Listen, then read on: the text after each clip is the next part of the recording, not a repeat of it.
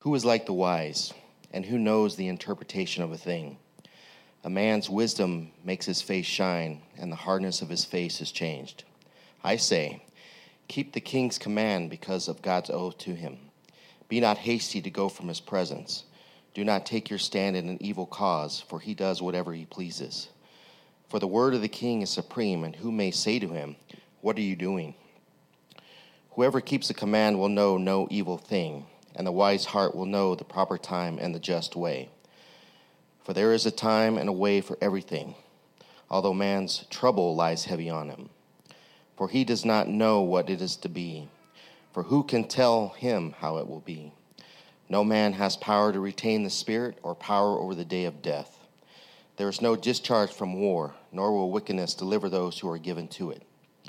All this I observed while applying my heart to all that is done under the sun, when man had power over man to his hurt. Then I saw the wicked buried. They used to go in and out of the holy place, and were praised in the city where they had done such things. This also is vanity. Because the sentence against an evil deed is not executed speedily, the heart of the children of man is fully set to do evil. Though a sinner does evil 100 times and prolongs his life, yet I know that it will be well with those who fear God, because they fear before him.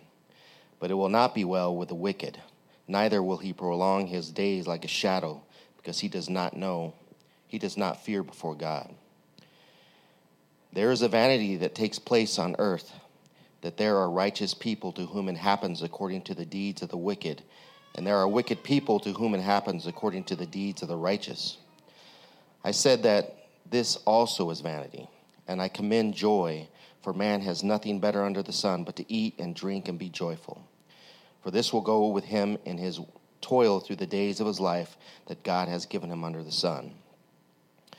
When I applied my heart to know wisdom and to see the business that is done on earth, how neither day nor night do one's eyes see sleep, then I saw all the work of God, that man cannot find out the work that is done under the sun. However much man may toil in seeking, he will not find it out. Even though a wise man claims to know, he cannot find it out. And that's God's word.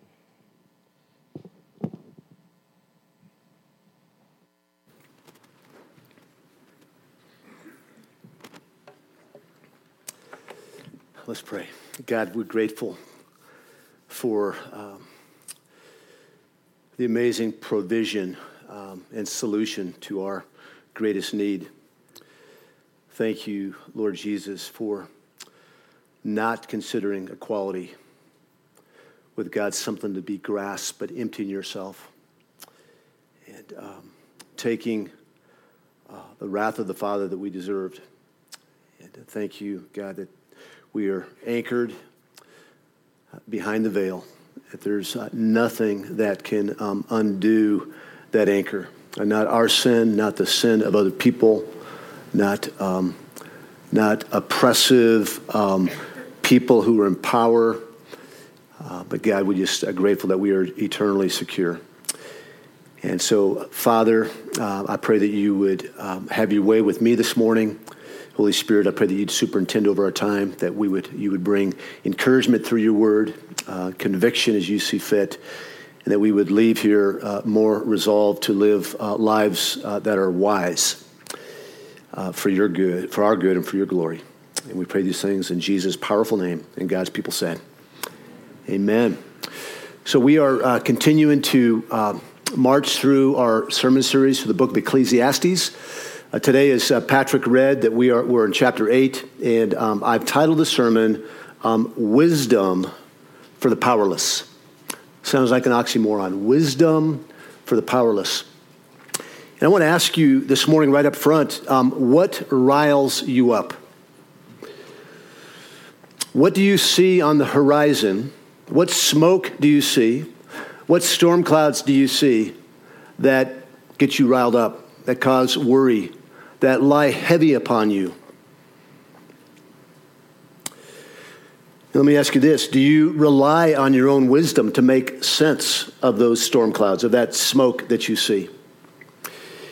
For me, sometimes I can let my preferences and my opinions and my emotions drive me and get the best of me.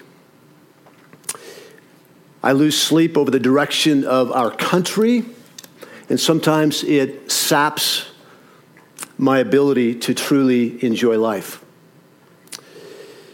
Rather than trusting in God's sovereignty over all things, at times I complain to myself mostly, unlike some of you on Facebook.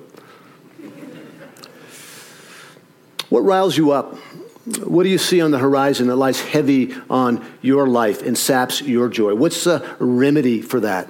Last week in chapter 7, verses 15 through 29, we saw the preacher wrestling with the great paradox of mankind, and that is why does bad things happen to good people? The way that he laid it out is in verse 15 is there is a righteous man who perishes in his righteousness, and there is a wicked man who prolongs his life in his evil doing. It says that Solomon, the wisest man who had ever lived, he applied human wisdom to understand the bad things that happen to good people, and he tried to understand why the life of the wicked is prolonged. He did acknowledge that living wisely is a good thing. It's a good choice. We did learn that the fear of the Lord is the beginning of wisdom, but that wisdom, human wisdom, can only bring us so far. We then saw the one-word answer for all the brokenness that we see in this world. The one-word answer. Why, God, is all this happening? And it's because of sin. It's because of the man's original sin that started with Adam and Eve that has infected all of humanity since then.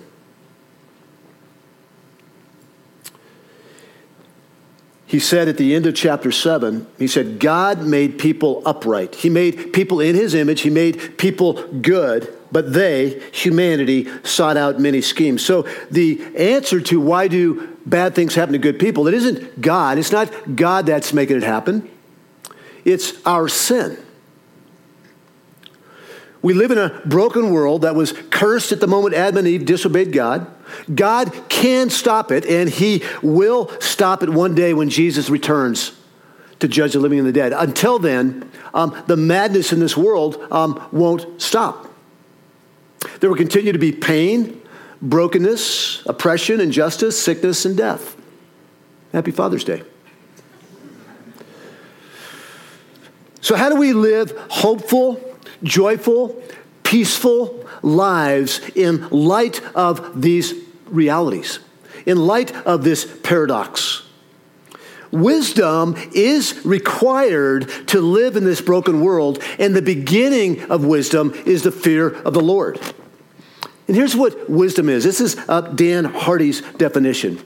Wisdom is not simply the knowledge of something.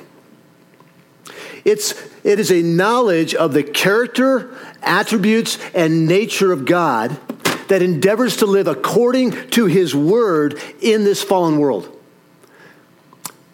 So the fear of the Lord is the beginning of wisdom, and actually there is no ultimate wisdom for those who are not in Christ. As we'll see as we progress through this passage. So today we're going to look at wisdom for the powerless. You and I can be wise. We should be wise. We can grow in wisdom. But at the end of the day, we are powerless to control our circumstances. And I hate that. I like to be in control. There are 6 principles or takeaways from this section of Scripture that I'm going to give you right up front. First of all, wisdom is limited. Human wisdom is limited. Second, wisdom is necessary. Third, wisdom acknowledges God's sovereignty. Fourth, wisdom is content. Fifth, wisdom is joyful. And sixth, we are to pursue wisdom. So the preacher starts off, who is like the wise and who knows the interpretation of a thing? Spoiler alert, he gives us the answer in verse 17 to the end of the chapter. These are rhetorical questions, and the answer is no one. No one is wise. Ultimately wise, and no one knows the interpretation of a thing. Verse 17, then I saw all the work of God, that man cannot find out the work that is done under the sun. However much a man may toil in seeking, he will not find it out. Even though a wise man claims to know, he cannot find it out. So who's like the wise? Who knows the interpretation of a thing? No one. Human wisdom is limited. But at the same time, he observes the face or countenance of a wise person. Have you ever thought about, how do I know if somebody's wise? Usually we'll ask them a bunch of questions and we'll think that they're living their life wisely, so we'll assume they're wise. But he gives us a clue right up front. He says in the end of verse 1, a man's wisdom makes his face shine, and the hardness of his face is changed. A wise person's countenance is different. It's different. It's soft appearance, not hard. It's relaxed, it's careful, it's joyful, opposed to stressed and worried and angry. So you want to seek wisdom from people who aren't perfect. Doesn't mean that they don't worry. That doesn't mean they're not fearful. We all have that at some level. But there's a certain sense of peace about their countenance because they trust in the Lord. He's going to give us a pretty precise and profound example of wisdom in verses 2 through 5 that has great application for us today. It's hard to know how to exercise wisdom in dealing with those who are in authority, especially when we disagree with those who are in authority. So initially, the preacher tells us to apply wisdom in our relationship with the king, or the government in our case, because we don't have a king. He says in verse 2, keep the king's command because of God's oath to him. It didn't say keep the good king's command. It doesn't say keep the king's command that you voted for. It doesn't say disobey the king's command because you didn't vote for him or because you don't like him or her. It says obey government authorities that God has put in over us. The preacher is writing to people in Israel. And when a king was placed in office, they took an oath or a vow to obey the king. It has application for us today, God's people today. If you are a follower of the one true God, your oath before God is to obey the king's command. When we say I do to Jesus by professing faith in him for the forgiveness of our sins, we make an oath to follow him and his commands, all of his commands, that we're not saved by obedience, but our worship and our service to the Lord is best demonstrated through our obedience to the commands in here. And P.S., one of his commands is what? Obey the government. He then gives a warning of what not to do when you disagree with the governing authorities. Has anybody disagreed with the government at any time? Yeah, at any time, any place, local government, state, federal. He says this in verse 3, do not be hasty to go from his presence. Do not take your stand in an evil cause, for he does whatever he pleases. The king does whatever he pleases. Don't be quick to flee from the king's presence, or in other words, the king's authority, when you don't agree. Be wise. Don't take your stand in an evil or bad cause. What might that be? What is an evil or a bad cause? I believe it's blatantly disobeying the law of the land or making known your preferences and opinions in a way that the law of the land doesn't allow. We can have opinions. We can express our opinions. There's freedom of speech in this country. Praise God. But when we disagree with the government, we can take an evil stand by going against the government in ways that the law doesn't allow. We're not going to go into detail on that. It says, for he does whatever he pleases. What the preacher's saying here is chill out. The king and the government's going to do whatever they please. Just chill out. Verse 4, for the word of the king is supreme. It's backed with God's power and authority because God put him or her in office. And who may say to him, to the king, what are you doing? Nobody. We can't ultimately resist or question the king. We'll see that there are some cases where we can. Verse 5, whoever keeps a command will know no evil thing. And the wise heart will know the proper time and the just way. The commands of the government are meant to protect its citizens. And the wise heart will know if and when to take a stand against the government. And Paul has a lot to say about this in Romans 13. I want you to listen to this. We're going to spend a little bit of time in Romans 13.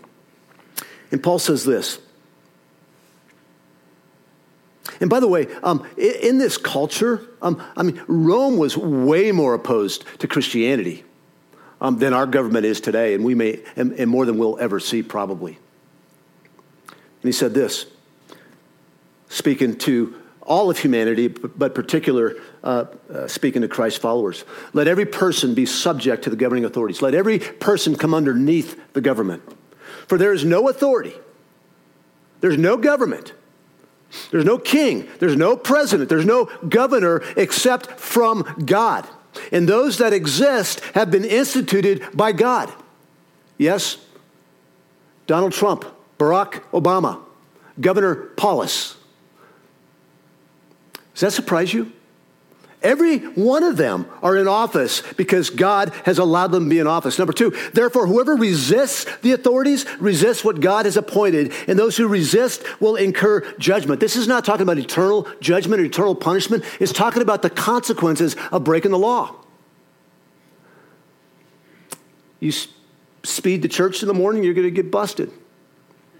That's what laws are there for. There's a consequence for disobeying the law established by the government. Verse 3, for rulers are not a terror to good conduct, but to bad conduct. You should be afraid of the government if your conduct is bad. Would you have no fear of the one who is in authority?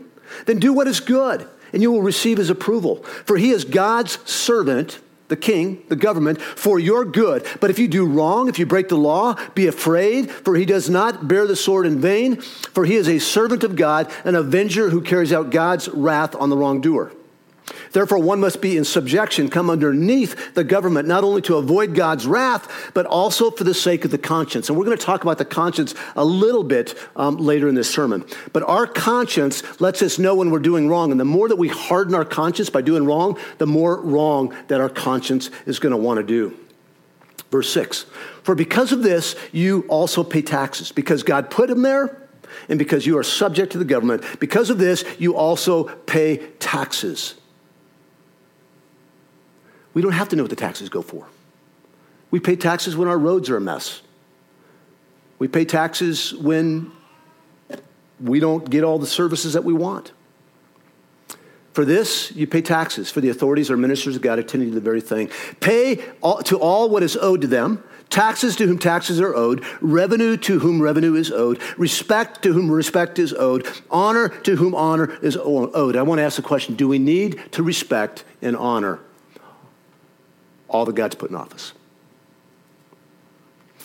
I don't have a clear answer to that, but I believe we need to respect the office at a minimum because God has instituted it.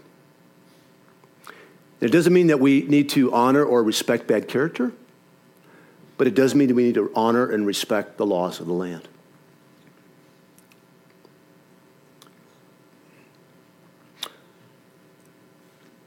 We are to obey them under most circumstances. But God isn't telling us to respect and honor bad character. Are there times to disobey the king's command or speak out against the government? Answer that in your own mind. Are there times to disobey the government? The answer to that is yes. Simply speaking, when the government commands its citizens to believe or act in a certain way that is contrary or in opposition to his word, you have freedom. Not only freedom, but you are urged to disagree.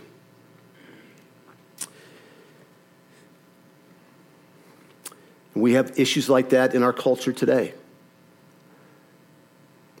Many of them are surrounded around the sanctity of life and the institution of marriage and the ill treatment of the least of these. And we are to stand firm against any authority that contradicts God's word. But honestly, what I see of a lot of Christians in America is that we're more passionate about the right to bear arms than we are about the sanctity of life. And there's not a comment, there's not an opinion there, so don't get all ruffled up. What I'm saying is that there's a lot more opinion and preferences and willingness to take down the government because of their stance on some of these things and where the culture's headed than their stance on the sanctity of life. So, into verse 5. So, the wise heart will know the proper time and the just way. A person operating with wisdom will not only know what to oppose, but they will know when and how to respond to the evil that they observe in the king. We've been instructed to not be hasty to leave the king's presence or buck his authority, but we're not to take a stand in a bad or evil cause. So I want to just take a look at a few examples of Scripture. Here's some examples of when it's okay to disobey the government. David, who was not yet king, he respected a divine office, and that was the office of king, even when the king was a very bad man. His name was Saul. And not only was Saul a bad man, Saul was trying to kill David. And so David intentionally avoided harming the Lord's anointed, whom was trying to kill David. Here, I'm going to give you a couple other examples. One is Peter and James. Peter and James were preaching salvation in Jesus. The Roman officials didn't like it because Caesar was at risk. And so the authorities brought Peter and James before them. They brought them before the council. Acts chapter 5, and the high priest questioned them, saying, "We strictly charged you not to teach in this name, the name of Jesus. Yet here you have filled Jerusalem with your teaching about Jesus, and you intend to bring this man's blood upon us." But Peter and the apostles answered what? "We must obey God rather than man, for we cannot stop talking about what we've seen and heard." And then Jesus, when he sent the 12 out to preach, he said, "Behold, I'm sending you out as sheep in the midst of wolves, so be wise as serpents and innocent as doves." Jesus warned the disciples about the persecution that they would endure. And he said, "Be wise as serpents, be innocent as doves." The serpent was a symbol of shrewdness and intellectual cunning, and a dove was a symbol of gentleness. And then this is probably the clearest one for me in Daniel chapter 3. Remember the 3 dudes that got thrown in the fire? The king, Nebuchadnezzar, made a decree that every man who hears the sound of a hornpipe, lyre, trigon, harp, bagpipe, and every kind of music shall fall down and worship the golden image. And whoever does not fall down and worship shall be cast into the burning, fiery furnace. There are certain Jews whom you have appointed over the affairs of the province of Babylon: Shadrach, Meshach, and Abednego. These men, O king, pay no attention to you. They do not serve your gods or worship the golden image that you've set up. Then Nebuchadnezzar, in a furious rage, commanded that Shadrach, Meshach, and Abednego be brought. So he brought these men before the king. Nebuchadnezzar answered and said to them, "Is it true, O Shadrach, Meshach, and Abednego, that you do not serve my gods or worship the golden image that I've set up now? Now, if you are ready to obey me, when you hear the sound of the horn, the pipe, the lyre, the trigon, harp, bagpipe, and every kind of music, to fall down and worship the image that I have made, well and good. But if you do not worship, you shall be immediately cast into a burning fiery furnace. And who is the God who will deliver you out of my hands? Who will save you?" And Shadrach, Meshach, and Abednego answered and said to them, "O king, O Nebuchadnezzar, we have no need to answer you in this matter. Our ultimate authority is God. If this be so, our God, whom we serve, is able to deliver us from this burning, fiery furnace, and he will deliver us out of your hand." I want you to make note of this. He didn't say that our God, my God, will deliver us from you. He said that eventually I will be delivered. He's able to deliver us. Their faith was in the God who is able to deliver today from our trials, but the one who will definitely deliver us from all of our trials one day when he comes back to judge the living and the dead. 18, "But if not, if he doesn't deliver us from this fire, be it known to you, O king, that we will not serve your gods. We will not worship the golden image that you have set up." So at the end of verse 5, it says, a wise person will know the proper time and the proper procedure to keep a command. This is important because there are certain things in the government in particular that we all have strong opinions and preferences against that aren't in the Word. So God will give us a time and a way to respond to that in a way that honors the Lord. And I can tell you that comes up mostly every 4 years in November. It's called an election. But he will also give us a proper time and procedure to outright disobey a law or command that contradicts God's word. He says in verses 6 and 7, for there is a time and a way for everything, although man's trouble lies heavy on him. For he does not know what is to be, for who can tell him how it will be? There is a time and a right procedure for everything under the sun. And it takes patience and faith to wait when there's trouble on the horizon. When I see smoke on the horizon, when I see storm clouds on the horizon, it means that fire and storms could be right around the corner. And that trouble weighs heavy on me. And I know it weighs heavy on you as well. There's all types of smoke and storm clouds in our culture that should bother us as Christians. It lies heavy on us. When we see injustice or oppression by the government, when we see the government decaying or heading in the right direction, whenever that is, it weighs heavy on us and it causes us to worry and fear. You see, nobody knows where the culture is headed and nobody can tell us. I can tell you ultimately what's going to happen. And we take great hope in that. This trouble lies heavy because we are ultimately powerless. It wouldn't be that big a deal if we could just change things whenever we wanted to change them. We ultimately have no control over the government and others in power. And when we see evil agendas and policies on the horizon being fueled by people in power, things like abortion and same-sex marriage and the transgender agenda, things like nationalism and oppressing the weak, these lie heavy on us because they stand against God's character and they stand against God's word, and we have no control or power over any of these ultimately. Happy Father's Day.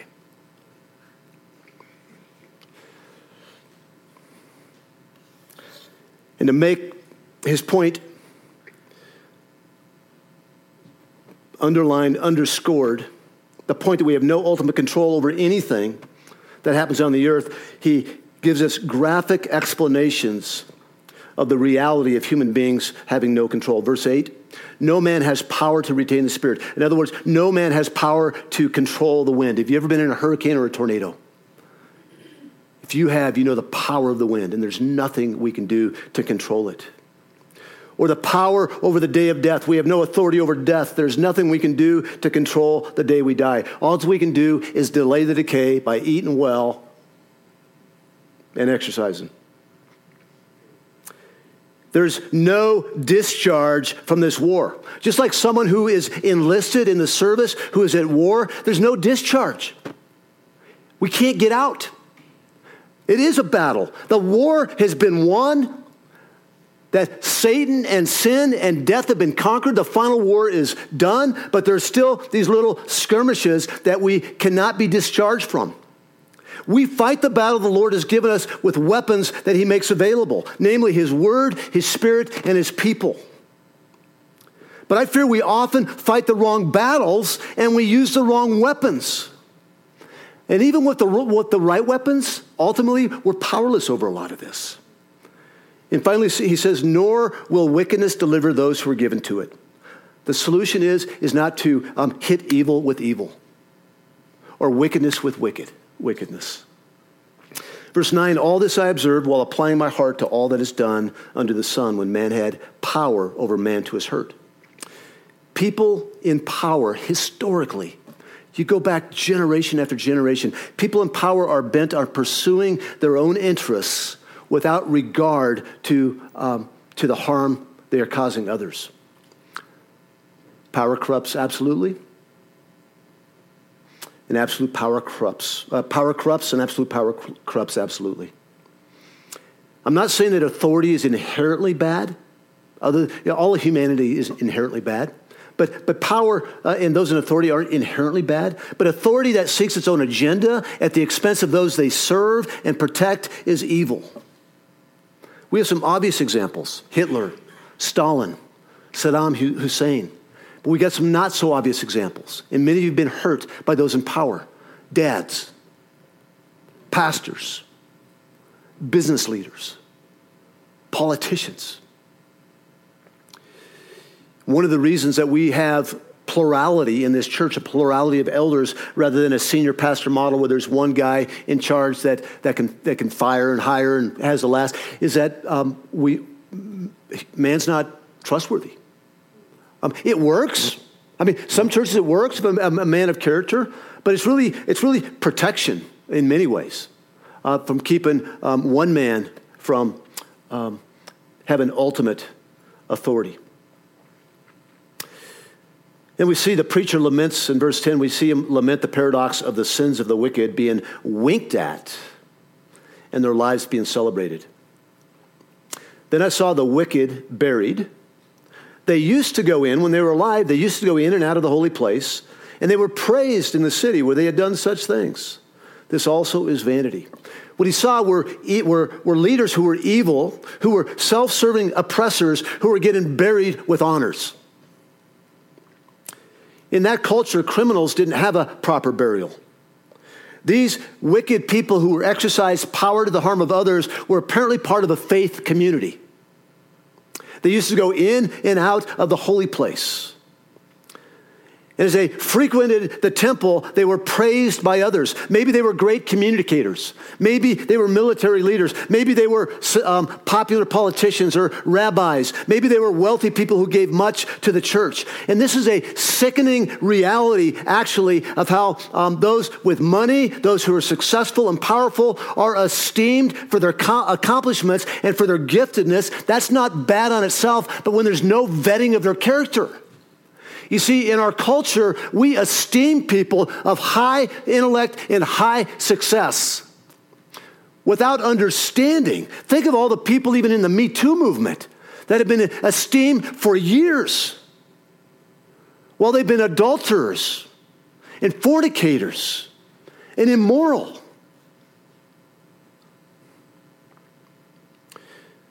Then after this observation of injustice, the preacher talks about the consequences of unchecked evil. You see, when humans get away with sin, we develop a greater appetite for more sin, for more rebellion. Small sins, lying, just a little lie, a little cheating, just a little copyright infringement. When I was young, we'd go to Elitch's and we'd go to Winter Park to ski. And in Elitch's, I don't know if they still have it, they had the clown by the roller coaster. You had to be as tall as the clown to ride the roller coaster. And I was just told, hey, Danny, just stand on your tiptoes a little bit. Just try to be a little bit taller so you can ride on it. It's not hurting anybody. Go to Winter Park, and if you were under 12 years old, you got a cheap ticket. So when I was 13, I was told to say I was 11, so I'd get a cheap. Just small lies that really aren't going to hurt anybody. Unchecked wickedness gives an appetite for more wickedness.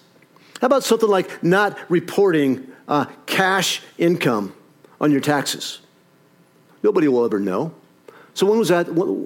Last time I checked, that just because nobody knows or nobody catches you doesn't make it right.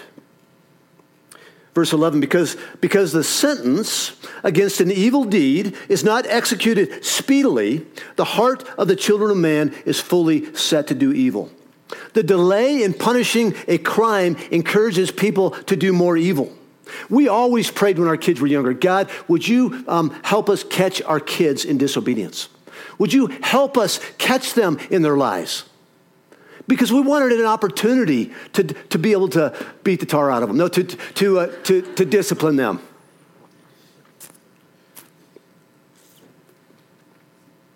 You see, when disobedience is allowed to run amok, it only encourages more lawbreaking.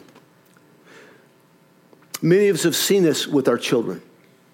And parents, it's important to have clear rules, clear laws in your home, hopefully these are rooted and informed by Scripture, and hopefully they're ultimately for the good of your child and for the good of your family. Children need that, so they're not left guessing what to expect or how to behave. But there's a catch to this. That's not where it stops. And we see it in verse 11. If there are no clear consequences established for disobedience, and the child in this case knows that they can get away with their disobedience, it doesn't matter if there's rules and laws and expectations. If there's no consequence for their disobedience, they will continue that pattern in greater ways into their adulthood. Clear expectations, consistent discipline or consequences are of utmost importance. You see, when we wink at sin in our home, when we wink at sin in the church, when we wink at sin in our culture, it actually encourages more sin. And I don't have this here, but I want to say this because God just brought it to mind, is that we're not to wink at the sin of the culture. Unbelievers I'm talking about. We're not to wink at it. We can call sin sin, but let's not moralize them. Let's give them the gospel of Jesus Christ and ask God to change them from the inside out and watch them start a new trajectory towards obedience away from wickedness. But we can't wink at sin. Verse 12, though a sinner does evil 100 times and prolongs his life, yet I know that it will be well with those who fear God because they fear before him. But it will not be well with the wicked, neither will he prolong his days like a shadow because he does not fear before God. In the end, no matter how long wickedness is allowed, a wicked person's allowed to live, one day justice will be served, and it will not go well with those who did evil, and it will go well with those who fear God. And let me even rephrase that. It will go very well for those of us who committed evil, who put our faith and trust in Jesus Christ. We have a new direction to the glory of God with our lives. And then the preacher throws out this great paradox again in verse 14, the $1 million question. This paradox that there is a vanity that takes place on earth, that there are righteous people to whom it happens according to the deeds of the wicked. And there are wicked people to whom it happens according to the deeds of the righteous. I said that this is also vanity. Yes, bad things happen to good people. Yes, good things keep happening to wicked people. This also is vanity. And remember what vanity is. It's hevel. It's a vapor. It's a mist. And this won't go on forever. At some point, Jesus will return and bring about justice. So how should we live in light of these paradoxes? Knowing that there is trouble that weighs heavy on us, that it will soon pass, and justice will be eternally served. How do we live in light of this? And the answer isn't what you'd expect. And the preacher says, I recommend joy. I recommend joy. I hate it when people say that. I commend joy, for the man has nothing better under the sun but to eat and drink and be joyful, for this will go with him in his toil through the days of his life that God has given him under the sun. As hard as life can be, we can find joy in it.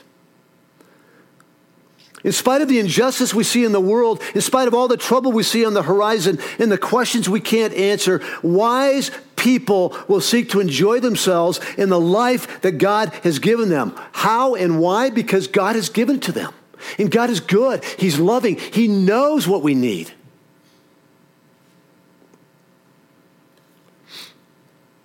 So how might the preacher's recommendation to pursue enjoyment relate to all that seems to be vanity?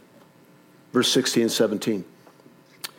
When I applied my heart to know wisdom and to see the business that is done on earth, how neither day nor night no one's eyes sleep, then I saw all the work of God, that man cannot find out the work that is done under the sun. However much man may toil in seeking, he will not find it out. Even though a wise man claims to know, he cannot find it out. He tried to apply human wisdom to understand everything done on earth, and all he got was sleepless nights. Who is wise? Who knows an interpretation of a thing? 3 times in verse 17, no one does. Man cannot find out the work that is done under the sun. He will not find it out. He cannot find it out. He says, I saw all the work of God. And this is an important, 6 words. It's important and it's profound because God is working in all that we cannot understand.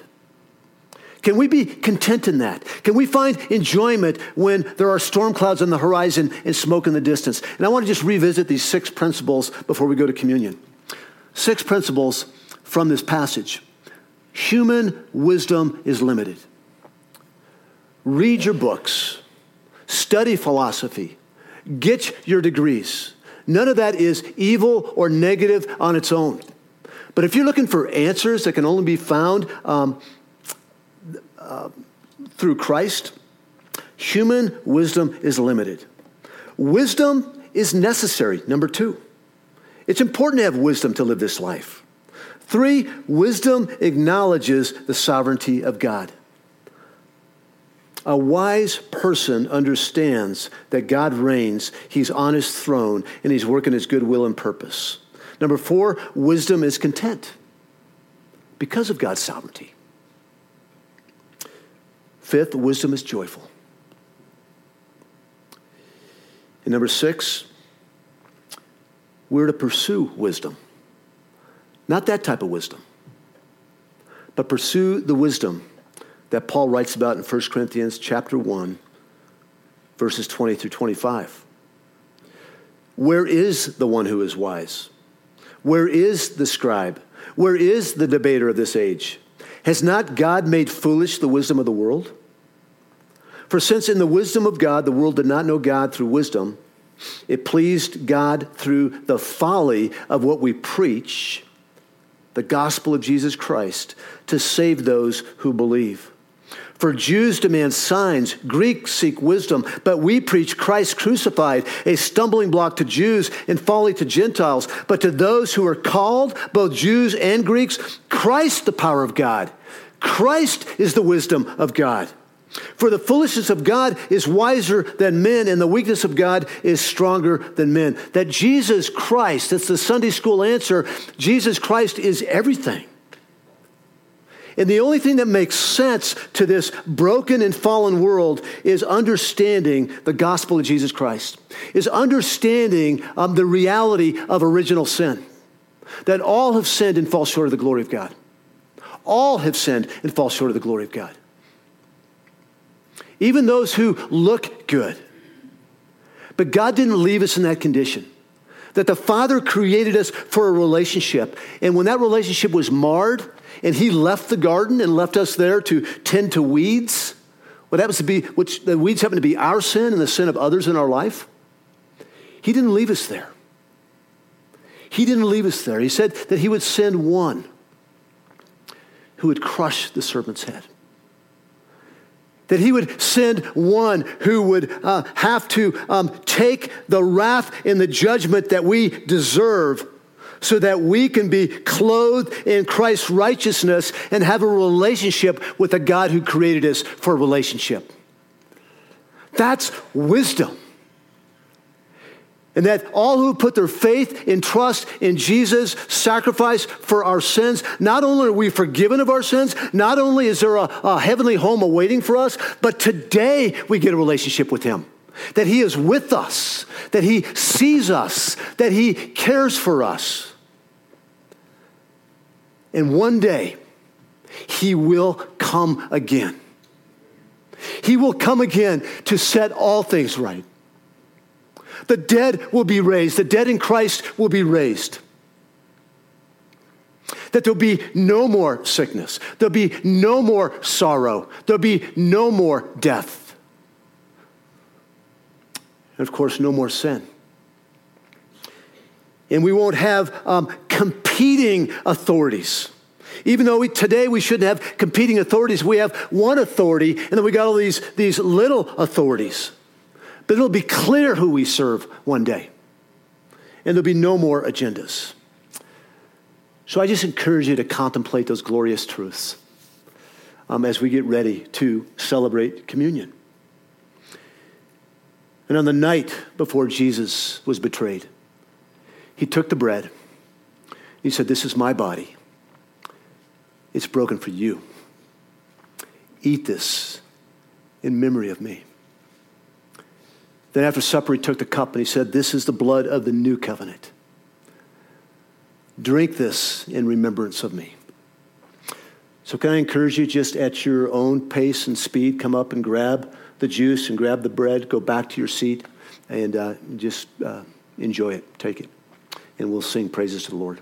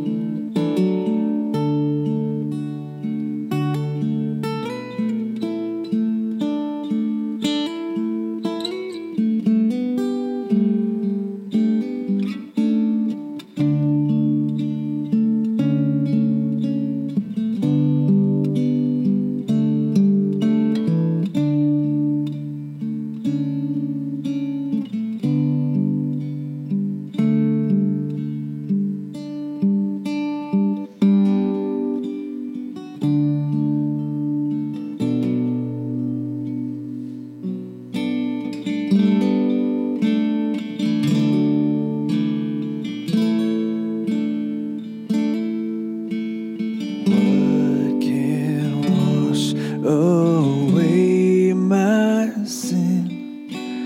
Nothing but the blood of Jesus. What can make me whole again? Nothing but the blood of Jesus. Oh, precious is the flow that makes me white as snow. No other fount I know. Nothing but the blood of Jesus.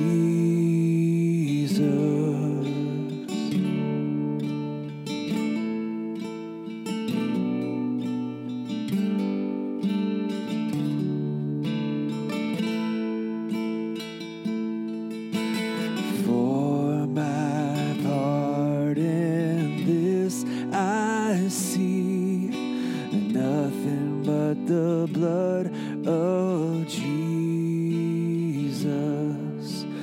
For my cleansing this my plea, nothing but the blood of Jesus.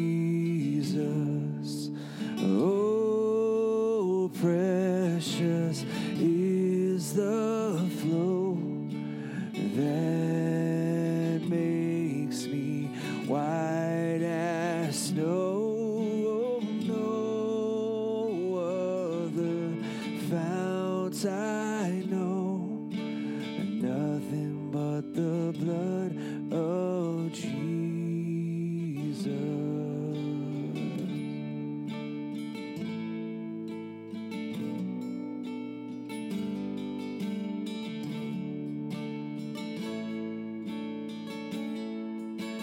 Nothing can for sin atone. Nothing but the blood of Jesus.